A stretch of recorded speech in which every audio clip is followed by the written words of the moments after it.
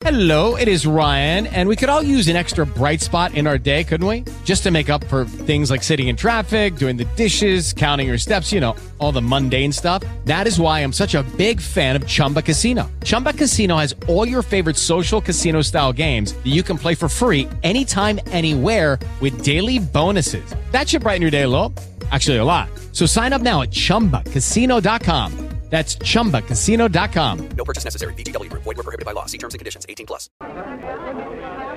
Ladies and gentlemen, again let me say welcome to our home, and thank you for taking the time to be here.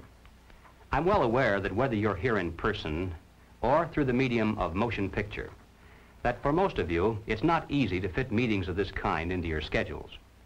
But the fact that you are here indicates that you do have an interest in the subject, and that means there's a tremendous obligation on my part to develop that subject with the kind of usable information that will make it worth your while. So in order not to waste any of your time, let's dispense with the usual preliminaries and get right down to the business at hand. The title of this presentation is More Deadly Than War, but the subject matter itself is revolution. We're going to examine in quite a bit of detail the communist theory and practice of revolution, particularly as applied to the United States. Now, this will not be something dreamed up out of thin air. This will be the strategy as taught by them and advocated by them in their own manuals, in their textbooks, and in their schools. Now, the organization of this material will lead to three rather startling conclusions. The first is that the communist program for revolution in America is divided into two phases, violent and nonviolent. The second conclusion is that the strategy for violent revolution calls for chaos, anarchy, mass confusion and panic among the people, a crisis in government, and then, out of the vacuum, the sudden seizure of power by communist-led guerrilla bands. The third conclusion is that the nonviolent phase of revolution actually is more important to the communists and more potentially dangerous to us. Now, the strategy for this phase calls for the gradual transition of our government into a communist regime, done peacefully and legally, but under the banner of socialism. This, then, is the outline of the material that lies ahead. So, let's start right at the beginning with conclusion number one, which is that the communist program for revolution in America is divided into two phases, violent and nonviolent. Now, a good place to begin is with this communist booklet entitled On the Nature of Revolution, the Marxist Theory of Social Change.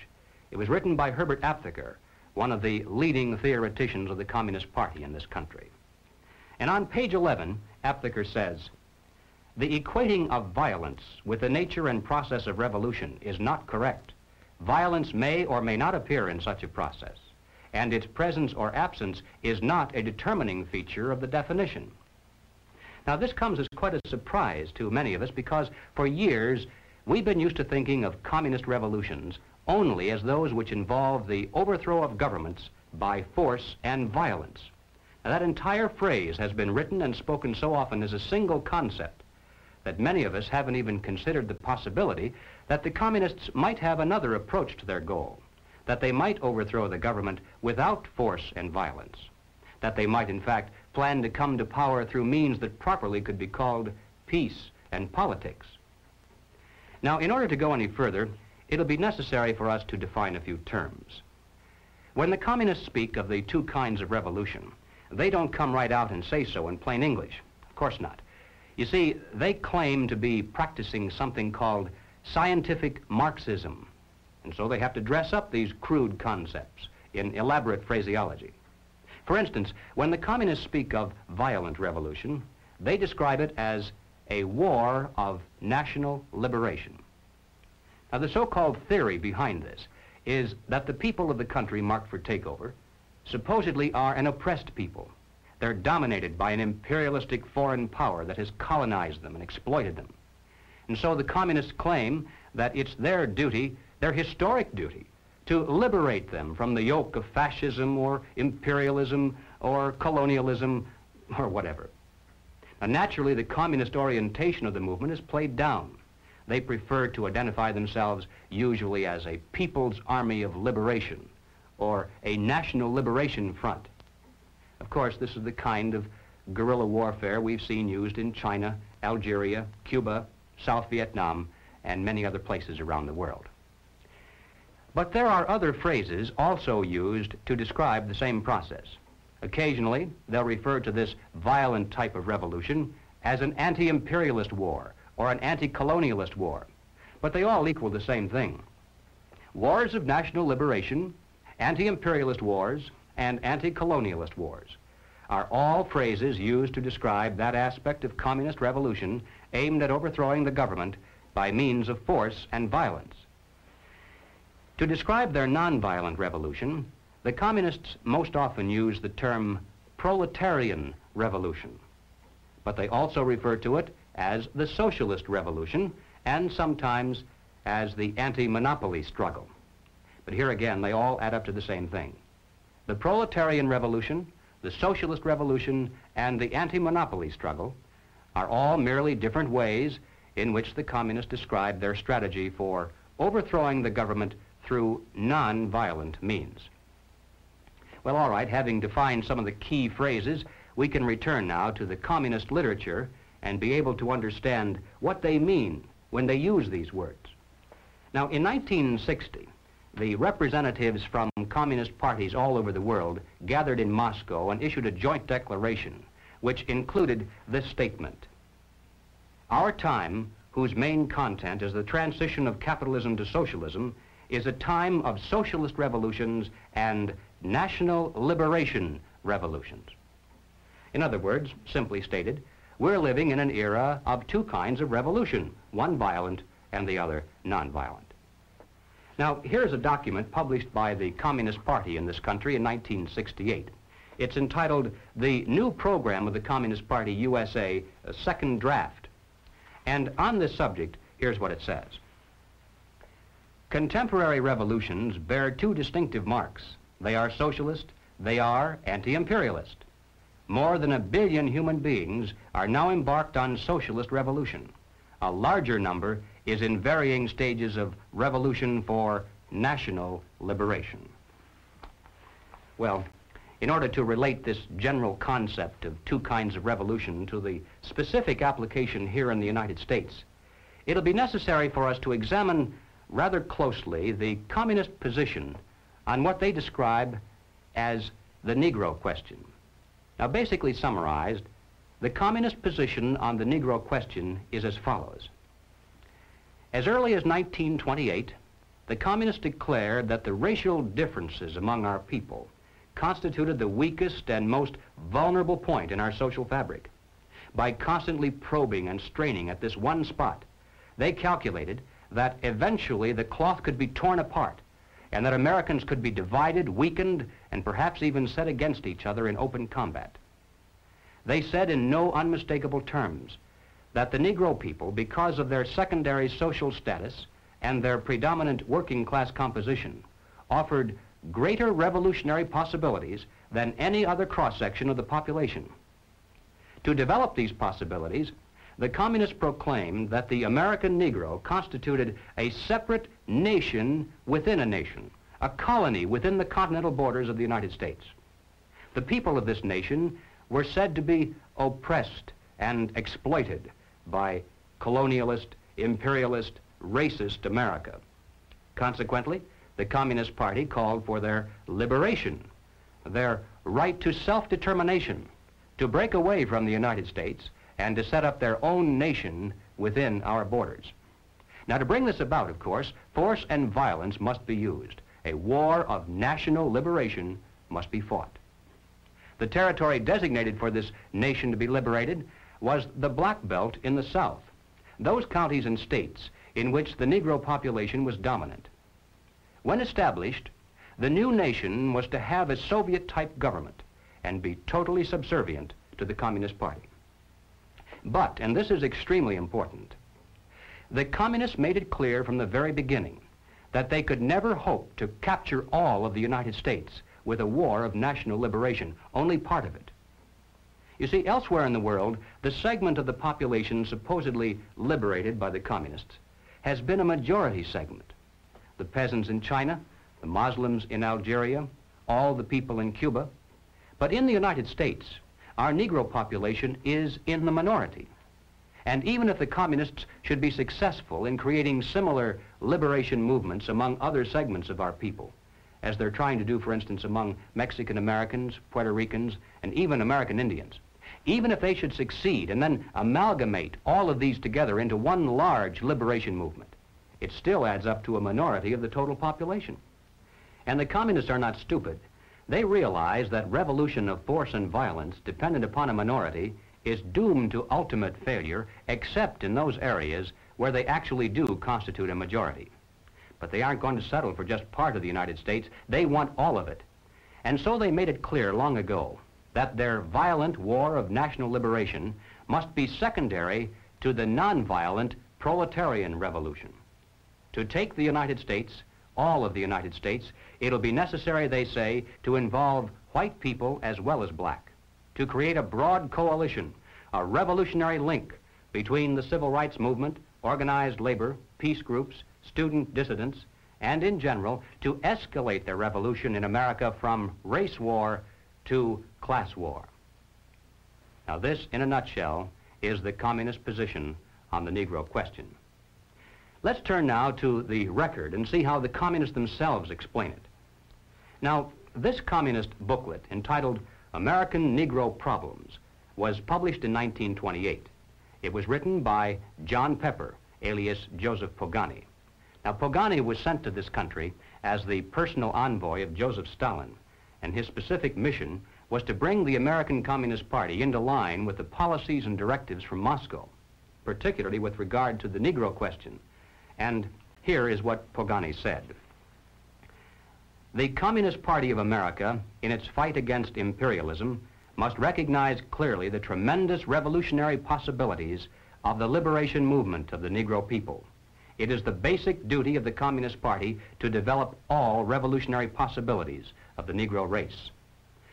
The Black Belt in the South constitutes virtually a colony within the body of the United States of America. Self-determination means the right to establish their own state, to erect their own government if they choose to do so. The Communist Party of America must come out openly and unreservedly for the right of national self-determination for the Negroes.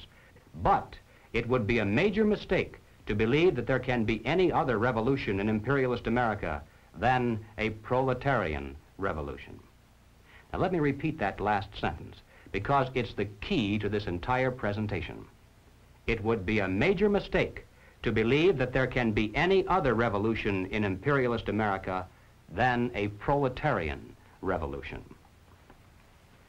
Well, moving forward to the year 1935, we come to this communist booklet entitled The Negroes in a Soviet America, written by James Ford and James Allen. Beginning on page 24, the general strategy is laid out in rather graphic form. You see, there's a major heading here entitled The Negro and Revolution. Directly beneath this, there's a subheading entitled Two Revolutions in One. And then within this section, it says, the problem of Negro liberation has two aspects. We shall first consider each separately and then show how the solution for the first flows into the solution for the second. Now, the next subheading then is entitled The Rebellion of an Oppressed Nation. And the section that follows that describes the violent revolution that must be fought to liberate the Black Belt of the South. And then finally, over in the next page, there's another subheading entitled The Proletarian Revolution. And here we begin to get an idea finally of what this phase of the revolution is all about. It says, capitalism is decaying. It is an outworn system. Capitalism is based upon the private ownership of machines, factories, railroads, land, and all other means of production. Only one thing can do away with the basis for the existence of capitalism, the expropriation of the capitalists. And by the way, I'm sure you realize that everyone here, by communist definition at least, is a capitalist. So you should feel good to know that there are those who are planning your expropriation someday. In order to expropriate the capitalists, the workers first need to discard the existing government machinery and to institute a working class government. Under this new workers' government, the building of socialism begins. Now, exactly what that's all about, the building of socialism, we'll get to in a moment. But finally, on page 28, under the third subheading entitled The Combination of Two Revolutions, the communists reveal how the two phases of their revolution are related to each other and which of the two is most important to them. Between the proletarian revolution and the revolution of the Negro people, there is a living link. This is the working class. Here reposes the leadership of the two aspects of the revolution. But the Negro communist is first and foremost the exponent of the proletarian revolution. Well, 1935 is a long time ago, and sometimes we hear it said that the communists have since abandoned this concept. But ladies and gentlemen, they cannot abandon it, for the simple reason that if they did so, they'd be abandoning the classic dual form of revolution dictated by Marxism-Leninism. They'd cease to be communists. To justify violence, they have to be able to claim that they're liberating people. And if people are to be liberated, then it's necessary to go through the motions, at least, of pretending that they have a right to form a nation of their own. And so the communist position on the Negro question today is no different than it was back in 1928. Now, Political Affairs is the official monthly magazine of the Communist Party in this country. The date on this particular issue is November 1968. The feature article for that month was The Right of Black America to Create a Nation, written by communist theoretician Claude Lightfoot. Now, Lightfoot points out that many years of migration of Negroes into the North and of Caucasians into the South have altered the population statistics to the point where the black belt is considerably smaller today than it was when the communist position on the Negro question was first drafted. Therefore, he says, the concept of a Negro nation must not necessarily be restricted to just one large territory in the South, but must be expanded now to include the so-called ghetto areas in the North. So having updated the basic strategy to reflect present realities, he then repeats the same old communist line. On page 9, he says, we should call for a plebiscite of all black Americans on whether they want to remain in the general Commonwealth or to establish another nation within the continental United States. Thus, the slogan of self-determination today means the struggle for the right of black America to form a nation if it elects to do so. Now, in passing, ladies and gentlemen, you may have wondered why the Communist Party has been a staunch supporter of the drive to place a black studies curriculum into our high schools and colleges. Well, the reason becomes obvious the minute you take a look at the textbooks and the study guides. The net effect of these courses on the students who enroll is to create a consciousness of nation. By stressing the historical and cultural differences between our black and white citizens instead of the similarities, the predictable impact upon the student is such that he'll view the communist call for a separate nation with far more acceptance than his parents did. Under the guise of academic balance, these courses have become a brilliant device for conditioning young people to accept still one more part of the total program for revolution. But returning once again to Claude Lightfoot, after having called for a separate nation, he then repeats the ever-important point that as important as the national liberation movement may be, it still must be secondary in importance to the nonviolent, peaceful transition to communism called the socialist revolution. He says, from this it follows that the advocates of a black nation must identify themselves with all that is required to set up a socialist America, recognizing that black people alone could never destroy capitalism. To digress again for just a moment, I'd like to point out that this concept of two kinds of revolution is really the basis for that much publicized split between Moscow and Peking. The Moscow group says, there are two kinds of revolution, violent and nonviolent. We believe in using either or both, depending on which combination proves to be the most effective. But as true Marxist-Leninists, we believe that the gradual, nonviolent approach is more effective in today's modern world. To which the Peking group shouts in reply, "Heresy, heresy." True, there are two kinds of revolution, and we too are willing to practice either or both, but we are the true Marxist-Leninists, for we believe that the quick, violent approach is more effective in today's modern world. And there's the total difference between the two factions of world communism. Each claims to be more correct in its interpretation of classical communist strategy. But as far as the United States is concerned, you can be sure that it makes precious little difference. Both types of revolution are being used against us today. Both are enhanced by the presence of the other, and both lead to exactly the same destination. All right, let's move along now to the second conclusion. The strategy for violent revolution in America calls for chaos, anarchy, destruction, a crisis in government, mass confusion and panic among the people, and then out of the vacuum, the sudden seizure of power by communist-led guerrilla bands. Now, this is the kind of activity, the overthrow of government by force and violence, that most people think of when they speak about communist revolutions, so there's no need to belabor the point. But I'm going to take just a moment to show the extent to which the communists actually are planning to use this kind of revolution against the United States. Now, this is not so well known. Now, here is a book that I think ought to be in every home library.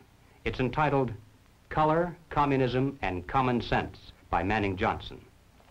Now, as you can see from his photograph, Manning Johnson was a Negro, and he was also a member of the Communist Party.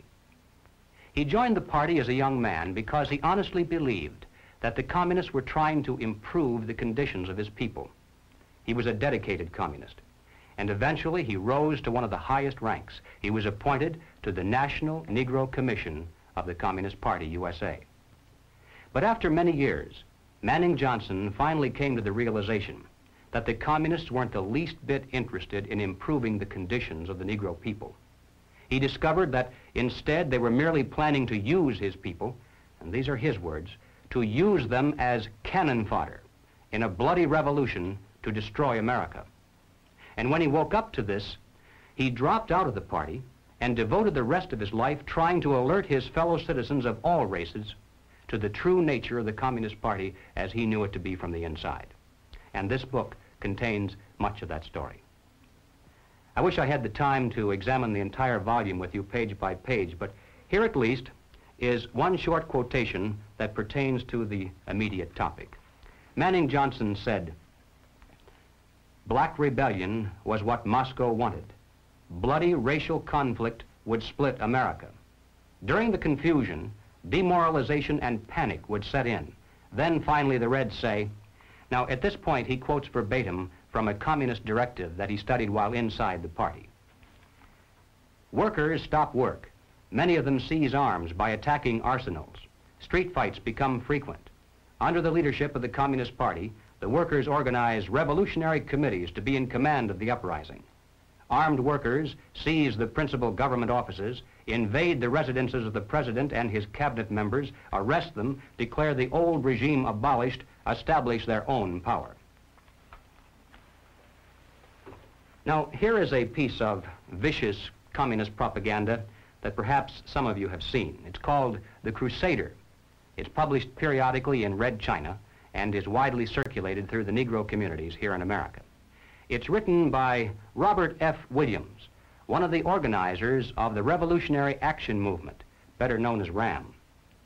Williams also was the president of the local chapter of the NAACP in Monroe, North Carolina.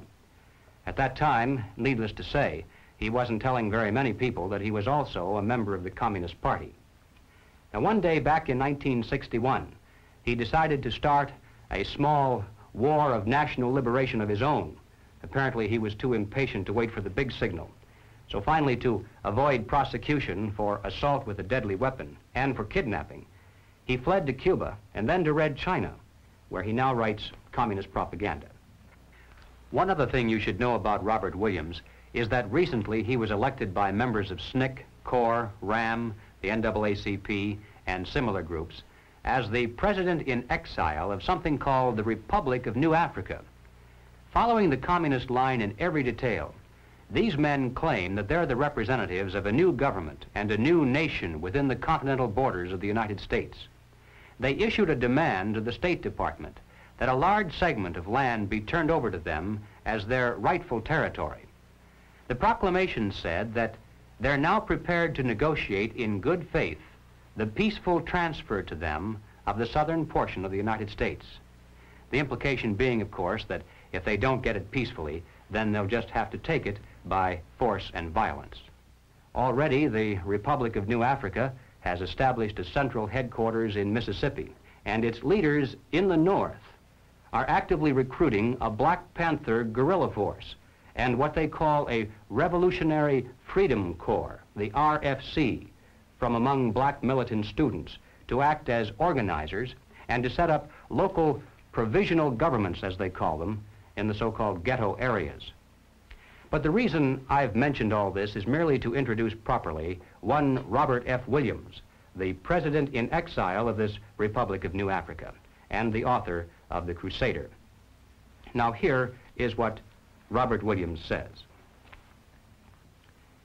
The lifeblood of U.S. capitalism is its productive capacity and its extensive commerce. If these two factors were to become paralyzed and rendered sterile, the orderly function of the government establishment would degenerate into a state of chaos, and the superstructure of the system would collapse. The more automated a society is, the more vulnerable it is to forces of calamity. What would highly mechanized America be without electrical power? What would it be without modern transportation? What would it be without its industrial capacity? And then, having asked these questions, Robert Williams proceeds to explain in minute detail exactly how to manufacture the devices that can be used by a mere handful of people to ensure that highly automated America will lose its electrical power, its modern transportation, and its industrial capacity. I can assure you, ladies and gentlemen, that less than a dozen people, if they know what they're doing, can reduce any of our major cities into a helpless, seething mass of confusion, panic, and death. Just one person can poison the city's entire water supply, or destroy the main aqueduct, or blow up the principal pumping stations. And where would people in Los Angeles, for instance, get a drink of water if it didn't come out of a pipe? And how long can a human being survive without water? 4 or 5 days, perhaps? But long before that, there'd be tens of thousands of people dead in our cities, not from thirst, but because they were unable to defend what water they had from roving bands of desperate people who were dying of thirst. And that's thinking only of the loss of water. In your mind's eye, compound that with no food, no electricity, no way to dispose of sewage, no police protection, no water pressure to fight fires, no radio or TV, no telephone, no buses, no gasoline for your car, no way to escape, no place to go if you could. And don't think for a minute that the countryside would be immune from disaster either. In this issue of The Crusader, the communists call not only for extensive chaos within the cities, but for putting to the torch every village, every forest, every field, and every barn. The plan is for raging fires from one city to the next. The reason? Well, first, there's the value of sheer destruction. Secondly, it would force us to deploy our defenses and rescue units over the widest possible area. The communists point out that as long as our police and National Guard remain concentrated, they're invincible. But if they can be forced to spread out over the entire city and into the countryside as well, then they can be picked off from ambush one by one. And the third value of massive fire to the communists is psychological. The average American, they say, soft and decadent, when he sees billows of black smoke rising from one horizon to the other, when at night the only light he has to see by is the flickering red from flames leaping into the sky, he'll become paralyzed with fear and panic. He'll run away and hide and do nothing to interfere with the guerrilla bands as they strike at the community's power centers. The Crusader explains how to set up sniper units in crowded metropolitan areas, how to manufacture jumbo Molotov cocktails, the gallon jug size, and how to mix the gasoline with certain ingredients to make it burn like napalm, how to pour gasoline into utility manholes in the streets to set fire to the main telephone cables, how to put sulfur tips from matches into air conditioning units and blow up large buildings, how to ignite gas mains and oil storage tanks, It explains how radio-controlled model airplanes can be used to fly explosive charges over heavily guarded fences into gasoline storage areas or munition stockpiles. It even calls for infiltration into the National Guard units, revolutionaries posing as non-militants for the purpose of getting free military training and for gaining access to critical military supplies and heavy weapons. And then, finally, Robert Williams says this: any all-out minority revolution must create a state of crisis wherein almost all of the male population would be forced to remain in their homes to protect their property and families. The middle class is very large, but it is not accustomed to deprivation and terror. Because of its affluence, it has waxed soft. It has no stomach for massive fire, blood, and violence. The motive force behind its life drive is its endless pursuit of prestige, conspicuous consumption, and sensual pleasure. A few years of violent, sporadic, and highly destructive uprisings will set the stage for the grand finale. After the stage is properly set through protracted struggle, America could be brought to her knees in 90 days of highly organized, fierce fighting, sabotage, and massive firestorm. Now, ladies and gentlemen, no evaluation would be complete if we failed to note that the communist blueprint calls also for white retaliation and violence in the black communities. It's a very important objective for the Communist Party. So far, they've only been able to involve a small percentage of our Negro people in this war of national liberation. The great majority want no part of it in any form. But the one sure way to change that is to have white vigilante groups striking into the Negro sections supposedly to seek revenge. We mustn't kid ourselves into thinking that the communists have placed their agitators only into the black communities. They're working both sides of the street. They want hatred, violence, and bloodshed between the races, and they don't care how they get it or whom they use, even children if necessary. Part of the plan calls for commando squads of black revolutionaries to drive into the white residential areas and shoot little children playing on the sidewalks for the sole purpose of drawing out of the white communities violent retaliation into the black communities. Now, this is extremely important to the communists. They must have it, for in this way they plan to unite the entire Negro population for protection behind the militant minority. It's not a very pretty picture, but it's one we need to understand so that no matter what happens to us or to our families, God willing, we'll have the strength at least to avoid doing anything that would play further into the hands of the communists. Ladies and gentlemen, the plans and preparations for a communist revolution of force and violence are far advanced. The organization behind these preparations has almost unlimited financial resources, and it provides both training and leadership based upon years of experience in many other countries. Our enemies are deadly serious about their task, and it's nothing short of national suicide for us to continue to ignore their plans and their progress. Well, all right, having said this, now I'm going to qualify it somewhat by turning to conclusion number 3. As important as the strategy for violent revolution is, and it certainly cannot be overstressed, nevertheless, the strategy for nonviolent revolution is even more important to the communists and more potentially fatal to us. So let's turn next to that part of the total picture. Ladies and gentlemen, as pointed out previously, the communists can never hope to come to power over the entire United States through a so-called war of national liberation of a minority population. They can capture a large portion of it, and they can create an awful lot of chaos and destruction everywhere else. But to take the country as a whole will require an entirely different approach. The violent revolution becomes of primary value to the communists to the extent to which it can be used to condition the masses psychologically to accept the nonviolent revolution, which is offered supposedly as the only alternative. Hoping to avoid further violence and bloodshed, the public is to be pressured into accepting measures that will move the country gradually and legally toward communism, but without calling it that. The strategy of the proletarian revolution calls for the quiet conversion of our government into a communist regime, but under the banner of socialism. Well, what is socialism? All right, let's define it. According to the dictionary, socialism is a political concept based upon the principle of government ownership and control of property, the means of production, and the avenues of commerce.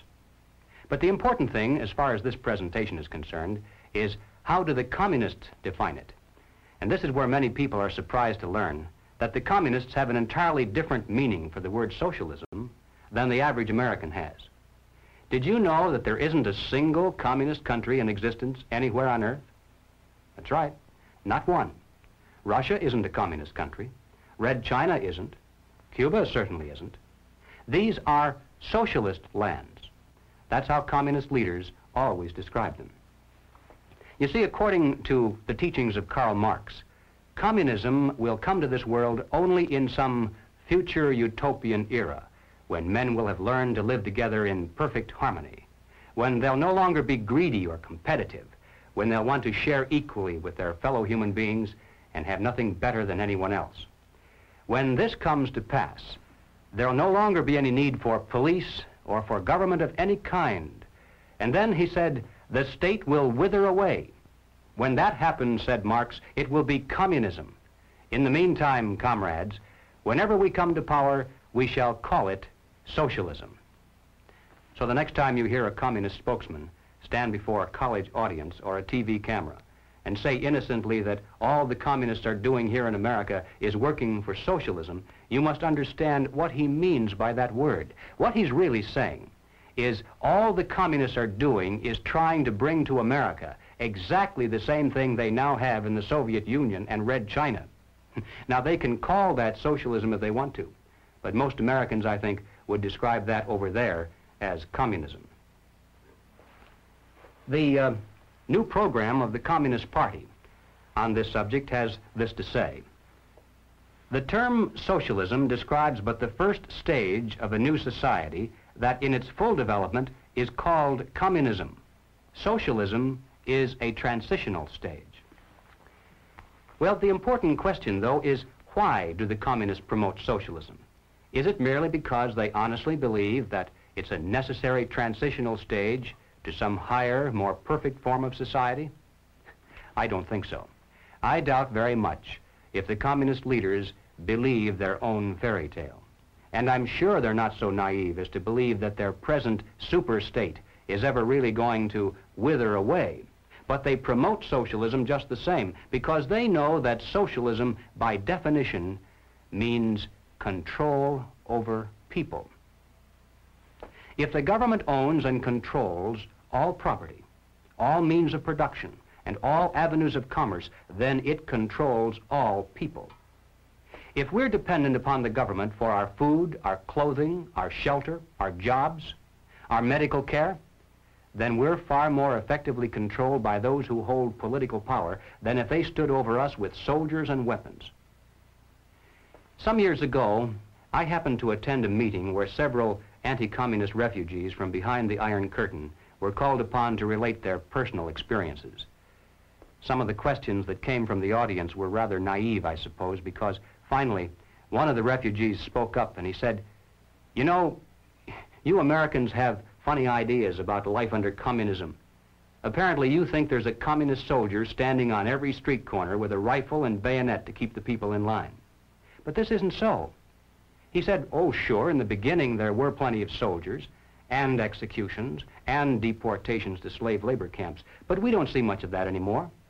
The open violence lasted only for about a year or a year and a half, and then the anti-communist leadership was liquidated. And now, to the casual observers, there's a great deal of apparent calm and freedom." For instance, he said, "I lived in the largest city in the country.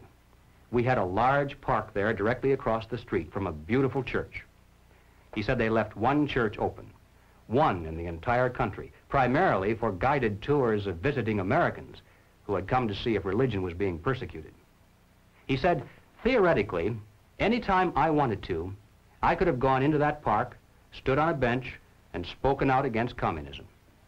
Then I could have walked across the street into that church and knelt down in prayer, and I wouldn't have been arrested or bothered in any way.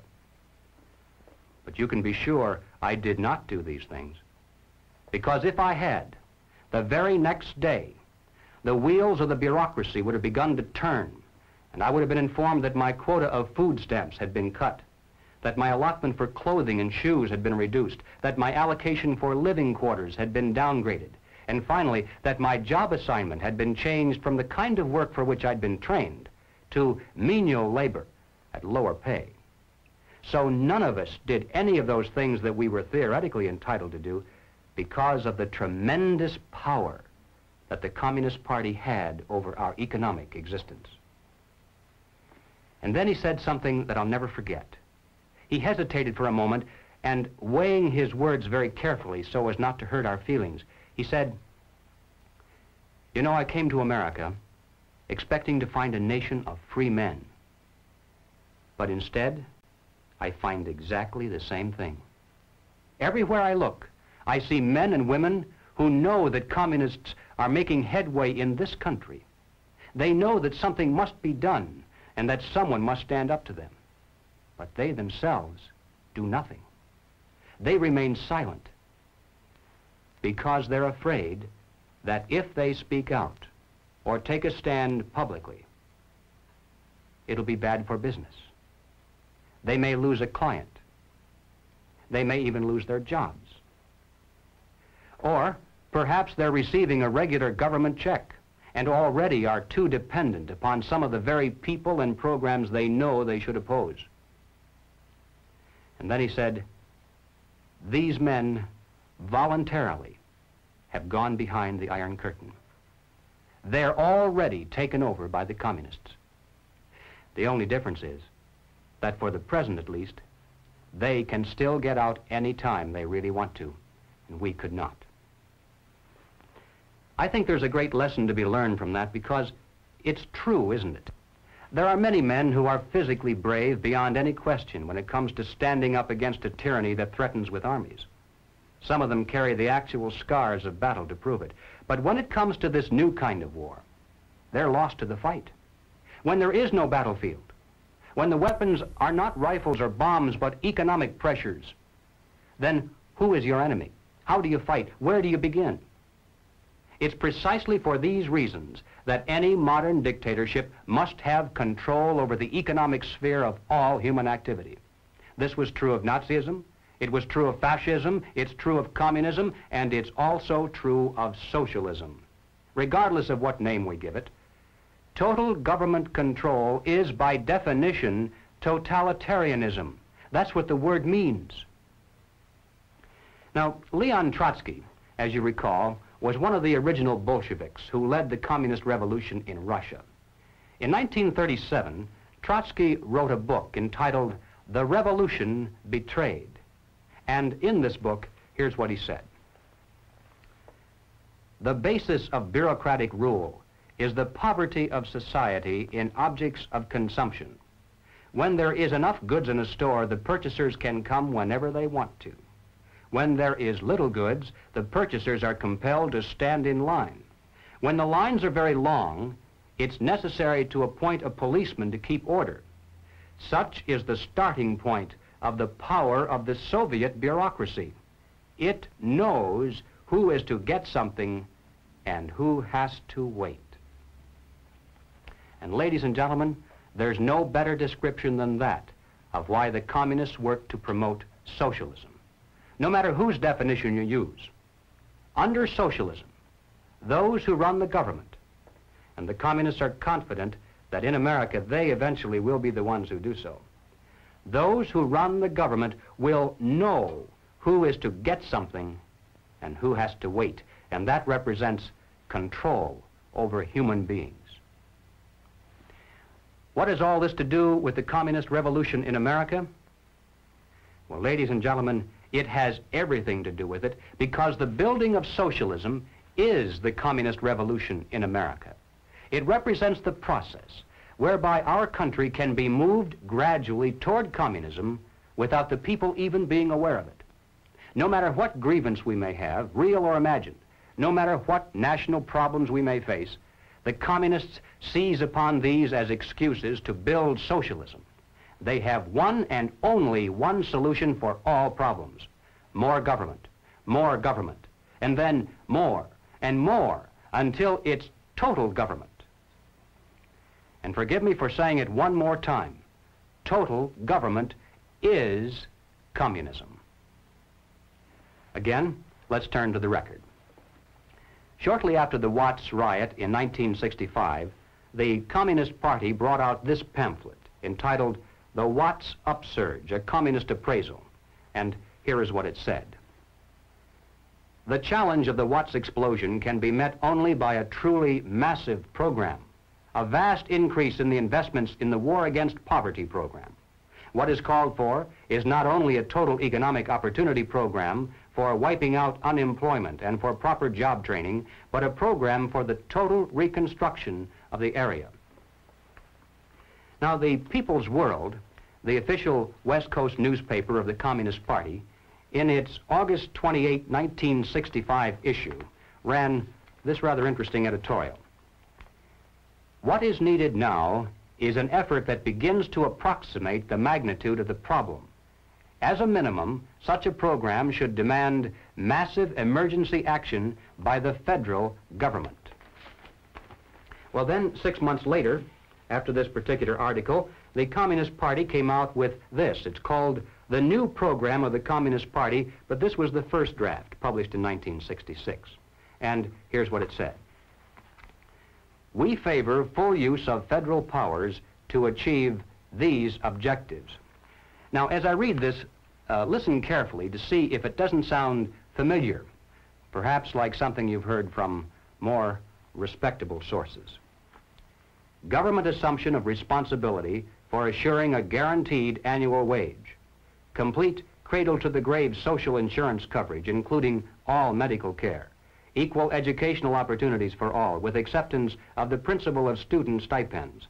A national reconstruction plan to end ghettos and slums and provide the nation with a modern rapid transit system operated as a public service.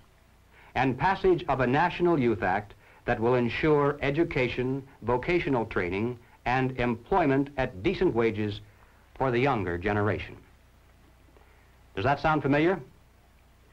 Well, ladies and gentlemen, if it reminds you somewhat of the Great Society, it's because it is the Great Society, lock, stock, and barrel. Gus Hall, head of the Communist Party, explained it this way. This is the January 24th, 1965 issue of The Worker, and Gus Hall said, "The communist attitude toward the Great Society can be summarized in an old saying that two men sleeping in the same bed can have different dreams. We communists support every measure of the Great Society concept because we dream of socialism." And when you recall what Gus Hall means when he says socialism, then you realize that the communists support the welfare programs of the Great Society, the New Deal, the New Frontier, or whatever they decide to call it in the future, because they dream of bringing communism to America through these programs. The next question of importance is, how do the communists promote socialism? Certainly it takes far more than a mere declaration of intent, more than writing a few books. How can they bring it off, especially when there are so few of them? How can they manipulate the vast majority into accepting socialism when they really don't want it? Well, here again we find that they have a plan. The strategy is precise and well tested. It's called revolutionary parliamentarianism. Now, the general strategy employed is a political pincers movement, and these are the terms the communists use to describe it. A pincers movement applying political pressure from above and from below. Now, when they talk about pressure from above, they mean using their people and their influence within the very government marked for takeover to bring forward official recommendations for legislation. These come from the highest possible levels and carry the full prestige of the government itself. The recommendations, of course, are offered supposedly as solutions to national problems, but when passed into law, their only real effect is to vastly increase the power of government and to move the country that much closer toward the ultimate goal. The pressure from below, then, involves using their influence over the various mass membership organizations of the country to create the appearance of great popular support for these recommendations. Of course, the members of those organizations must never suspect that they're being used to promote the communist program. Now, the silent majority, the average person with no particular axe to grind, is caught right in the middle. He looks above and sees highly respected spokesmen for government calling for socialist legislation. He looks below and sees mobs of demonstrators shouting for the same thing. He says to himself, has everyone gone crazy, or is it me? Now, he's still in the majority, of course, but he doesn't know it. He thinks he's helplessly outnumbered, and he bows to what he thinks is the democratic will of the majority. All that remains, then, is for the duly elected legislators to place their own careers and political expediency above the best interests of the nation, to yield to this political pressure and pass the legislation into law. Then the whole process starts all over again with new recommendations from above, new demands from below, and finally, new capitulation in the halls of Congress. In this way, the nation can move to the left in giant strides until the ultimate goal of communism itself is reached entirely legally through the constitutional process and in the name of the nation. Now, this government pamphlet entitled "The New Role of National Legislative Bodies in the Communist Conspiracy" is a reprint of 2 chapters taken from a communist textbook used in Czechoslovakia. It was written by Jan Kozak, the historian and theoretician of the Czechoslovakian Communist Party. This is one of the manuals used to teach communist cadre how the tactic of revolutionary parliamentarianism was used successfully in Czechoslovakia and how it might be applied to other countries as well. So, as I read this, even though Kozak is speaking of how they did it in Czechoslovakia, think in terms of how the same strategy might be used, or perhaps is being used, right here in America. Kozak said, "The pressure from above successfully employed by our workers' class was the use made of the organs holding powers, the government, parliament, national committees, for bringing about a wide popularization of revolutionary demands and slogans. The fact that such demands and recommendations emanated directly from the highest state organs had a strong influence on their popularization. Whereas pressure from above is the pressure exerted by the organs of the state, pressure from below is the pressure exerted by the popular masses. The united mass organizations, which were led and influenced to a large extent by the communists, represented in this way the direct reserves of the party. All the old proven forms of the struggle were employed: calling of protest meetings, passing of resolutions, sending of delegations, organizing mass demonstrations, and also eventually using strikes, including general strikes. The pressure from below made it impossible for the other parties which had numerical superiority to isolate the communists and to stop the revolution. Thus, it made up for the numerical weakness of the revolutionary representatives. Progress toward socialism may take under these circumstances a democratic and constitutional course. All the changes which in their entirety represent a revolutionary transformation of the capitalist society into a socialist one will proceed absolutely legally and in the name of the nation." Is it possible, do you suppose, that revolutionary parliamentarianism is being used against America today? Is there any evidence of this kind of pressure from above? Well, ladies and gentlemen, all you have to do to answer that question is read some of the official reports and recommendations that have been pouring out in a steady stream for years from the bureaus, special agencies, and commissions of the federal government. Consider, for example, just those reports issued by the various President's Commissions. The President's Commission on Automation, the President's Commission on Crime, the President's Commission on Civil Rights, to name just a few. Now, this is perhaps the most classic recent example. It's the report of the President's National Advisory Commission on Civil Disorders, better known as the Kerner Report, released to the public in March of 1968. Have you read this? It's incredible. The list of recommendations supposedly to remove the causes of civil disorders in America reads almost identical to the new program of the Communist Party. And that's not much of an exaggeration either. It calls for the vast expansion of all welfare programs and agencies.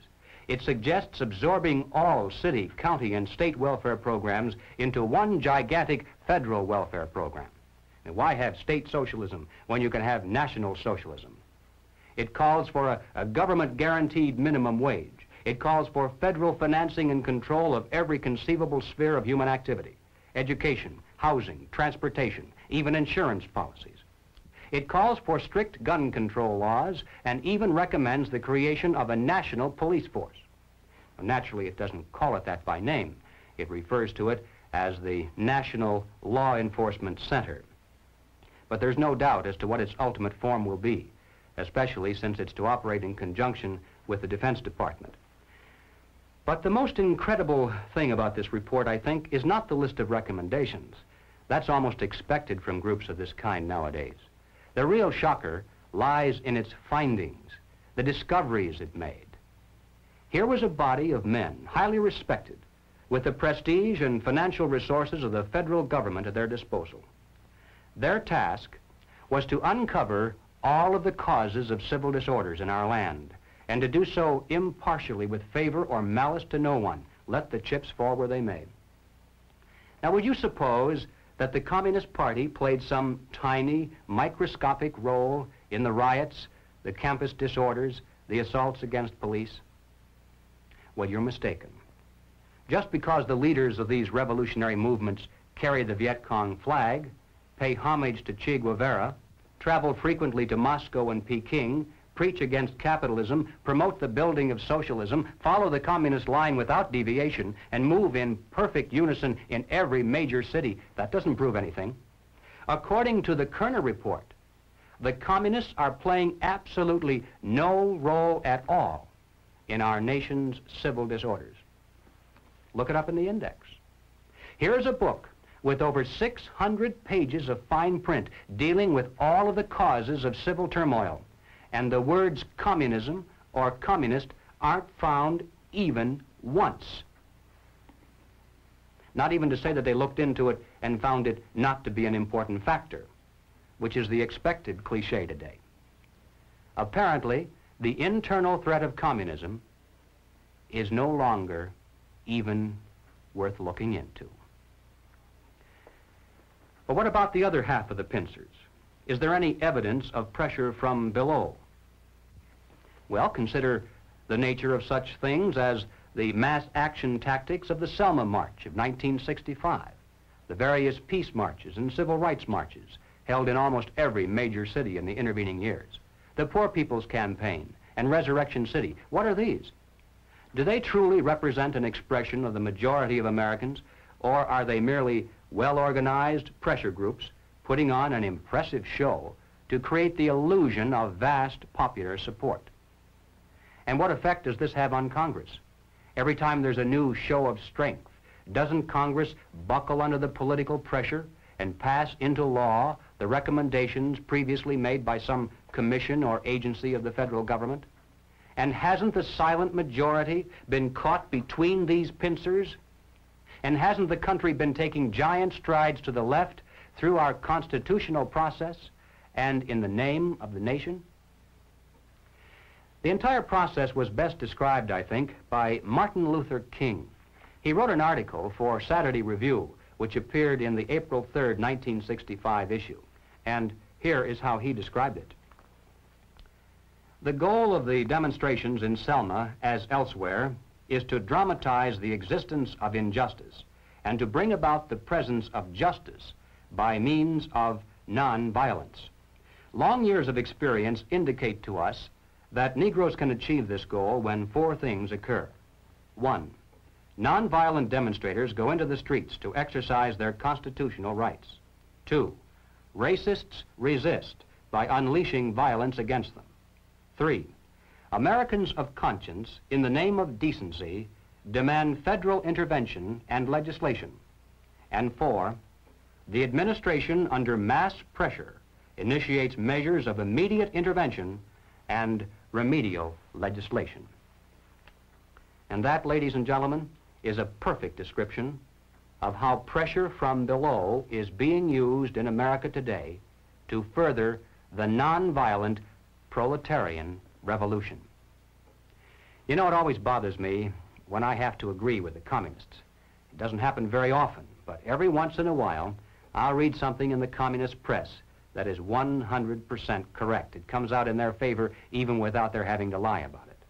And here's an example.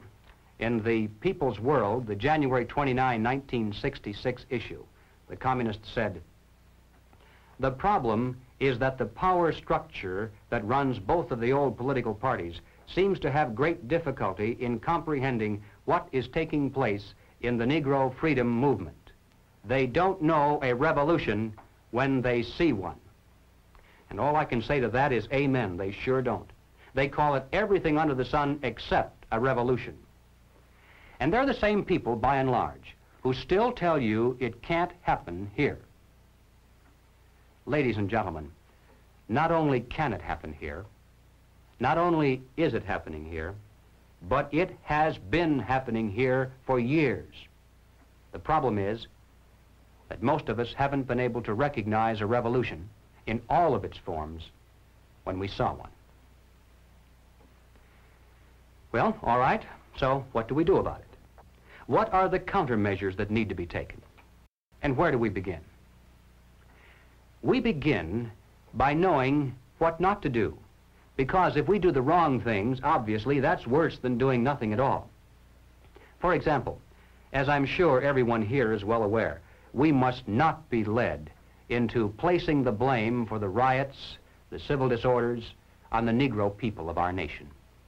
Even those few who are promoting hatred and violence in the black communities are not themselves the cause. They're merely being used by forces far bigger than they are to promote the violent phase of the revolution in America. Just as many white people are being used, I might add, by those same forces to promote the non-violent phase.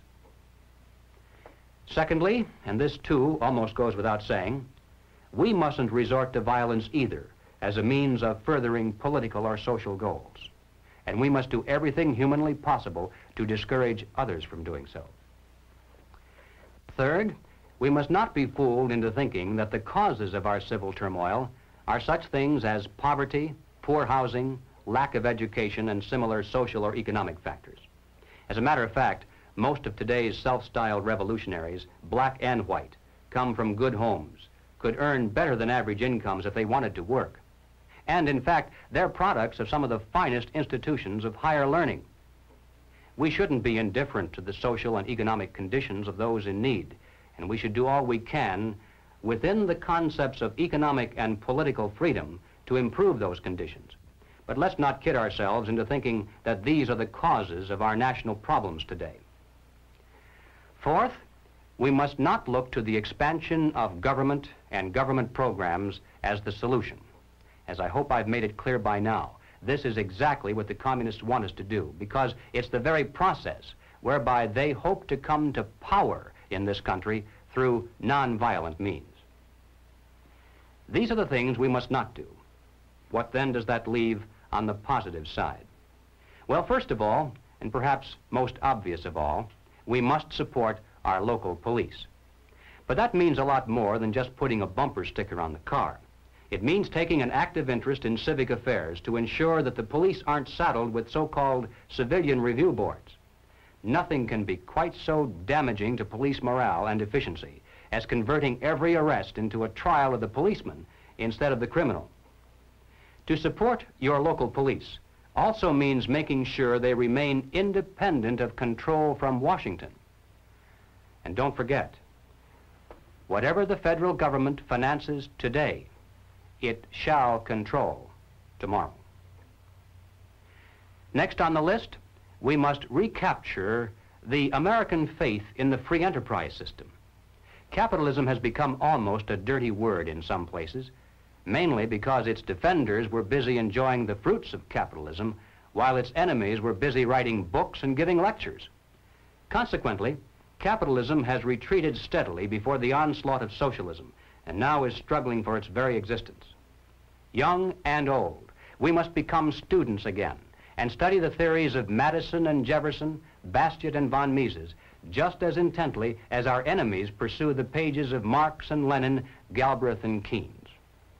Not only must we become grounded in theory, but we must become advocates and spokesmen as well. We must know what we stand for as well as what we oppose. Next, and this is probably the most difficult task of all, we must carry this message regarding the dual nature of communist revolution to our friends, our neighbors, our business associates, and everyone who will listen. Now, this is hard by and large because people don't want to hear it. It's bad news. It spoils the party. But you know, I think it's about time we began to worry less about spoiling the party and more about preserving the system that makes the parties possible.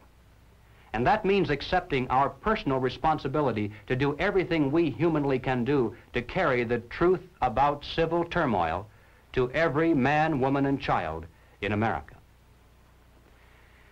Now, ladies and gentlemen, none of these proposals will produce results, and nothing else you may suggest will do so either, unless and until we get right down to the heart of the problem, the life force of the revolution itself.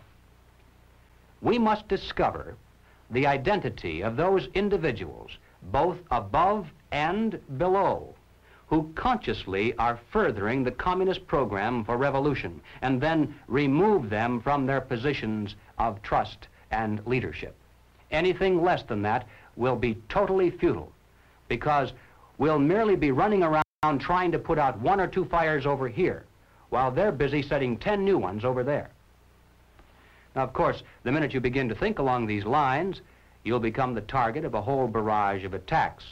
You'll be called a witch hunter, a McCarthyite, a right-wing extremist, and other delicate phrases that are well designed to intimidate the average person into silence. If that doesn't work, then you'll be called a fascist, or at least a dictator, because supposedly you want to deny basic constitutional freedoms to a small group of Americans just because they happen to hold political views that are different from yours. How many times have you heard that? And you know, at first it sounds almost convincing, but the argument is a trap. And the bait inside that trap is the hidden assertion that the Communist Party is merely a political party. Now, if it were a political party and that's all, then of course we would have to grant them all the same constitutional rights and immunities as other loyal American citizens. But if the Communist Party is not a political party, if it is in fact a supranational organization dedicated to world conquest, if in addition to political means it also uses military means, economic means, propaganda means, bribery, blackmail, treason, murder, and any other means that suit its purposes, then its members are not political by nature, are not loyal to the United States, and have no legal or moral claim to constitutional liberties. There's no such thing as absolute freedom. For every liberty, an equal and opposite restraint is required. For example, in order for us to enjoy freedom of speech, it's necessary to deny others the freedom to come in here and break up this meeting. The logic of liberty is that it must stop short of the liberty to destroy itself. And if we're to preserve the freedoms we cherish in this land, then we mustn't be tricked by clever propagandists into giving the Communist Party the freedom it seeks to destroy freedom for us all. Well, now, ladies and gentlemen, I'm going to close this presentation with two observations that I know you may not want to hear, but they must be made nevertheless. The first is that this struggle in which we're now engaged, in a very real sense, is more deadly than war. Call it what you will, Cold War, revolution, struggle, whatever. The present stakes are higher than in any other war we've ever known. After all, why do we dread war? Well, there are three reasons: death, destruction, and human suffering. But ladies and gentlemen, if communism should ever come to America, we'll face more death, destruction, and human suffering than any people in history has ever faced at the hands of their invading conquerors. And it would make no difference whether the road to communism were traveled violently or non-violently. The so-called expropriation of the capitalists that would lie at the end of that road would constitute one of the greatest bloodbaths of history. Now, the second observation is related to the first. It is simply that we have now passed the point of painless solutions and parlor patriotism. There was a time, and not too long ago, I think, when we could have pulled ourselves out of this without too great a sacrifice on the part of anyone. All that would have been necessary would have been for us to take an interest in the domestic affairs of our nation and to insist that our elected representatives merely enforce the laws that were then on the books to protect us from internal subversion and to keep the enemy outside the gates. But we didn't. Instead, we slept. And one by one, those laws were stricken down by the Supreme Court. Congress failed to repair the damage, and our defenses are no more. Now the enemy is inside our gates. He is on our streets. He is in our halls of Parliament. And now there is hell to pay. Our enemy is not going to leave quietly just because we suddenly discover him and ask him to go. Hardly. The nature of tyranny is such that, like the barb on an arrow, it goes in easily. But the price of pulling it out is a piece of flesh. Now let me be more specific. Before we finally win this battle, and I should hasten to say that there's no doubt in my mind that we're going to win. I'm increasingly convinced of this. But before we finally do see victory, it's now inevitable that some of us, even in this room, will lose our lives in the communist revolution that already is raging around us. I can't tell you who it's going to be, of course. But I can tell you that it'll make no practical difference whether we're resisting at the time or whether we're merely trying to hide. Most of the casualties will occur because people just happen to be in the wrong place at the wrong time. Now, I mention this not to suggest that we all grab our guns and groceries and head to the hills. In many ways, this too would be playing right into the hands of the communists. No, I mention it for only one reason, and that is to stress the seriousness of the challenge that now confronts this nation. It's literally a question of life and death for all of us. And it's about time the American people began to face up to that fact and to act accordingly. I have no idea of what each of you is going to do in the critical days that lie ahead. It may be much, it may be little, it may be nothing at all. I don't know. Only you can answer that question. But ladies and gentlemen, whatever it is you decide to do for your country, do it soon. Do it now. Every minute that you delay further will add dearly to the price of ultimate victory. Thank you.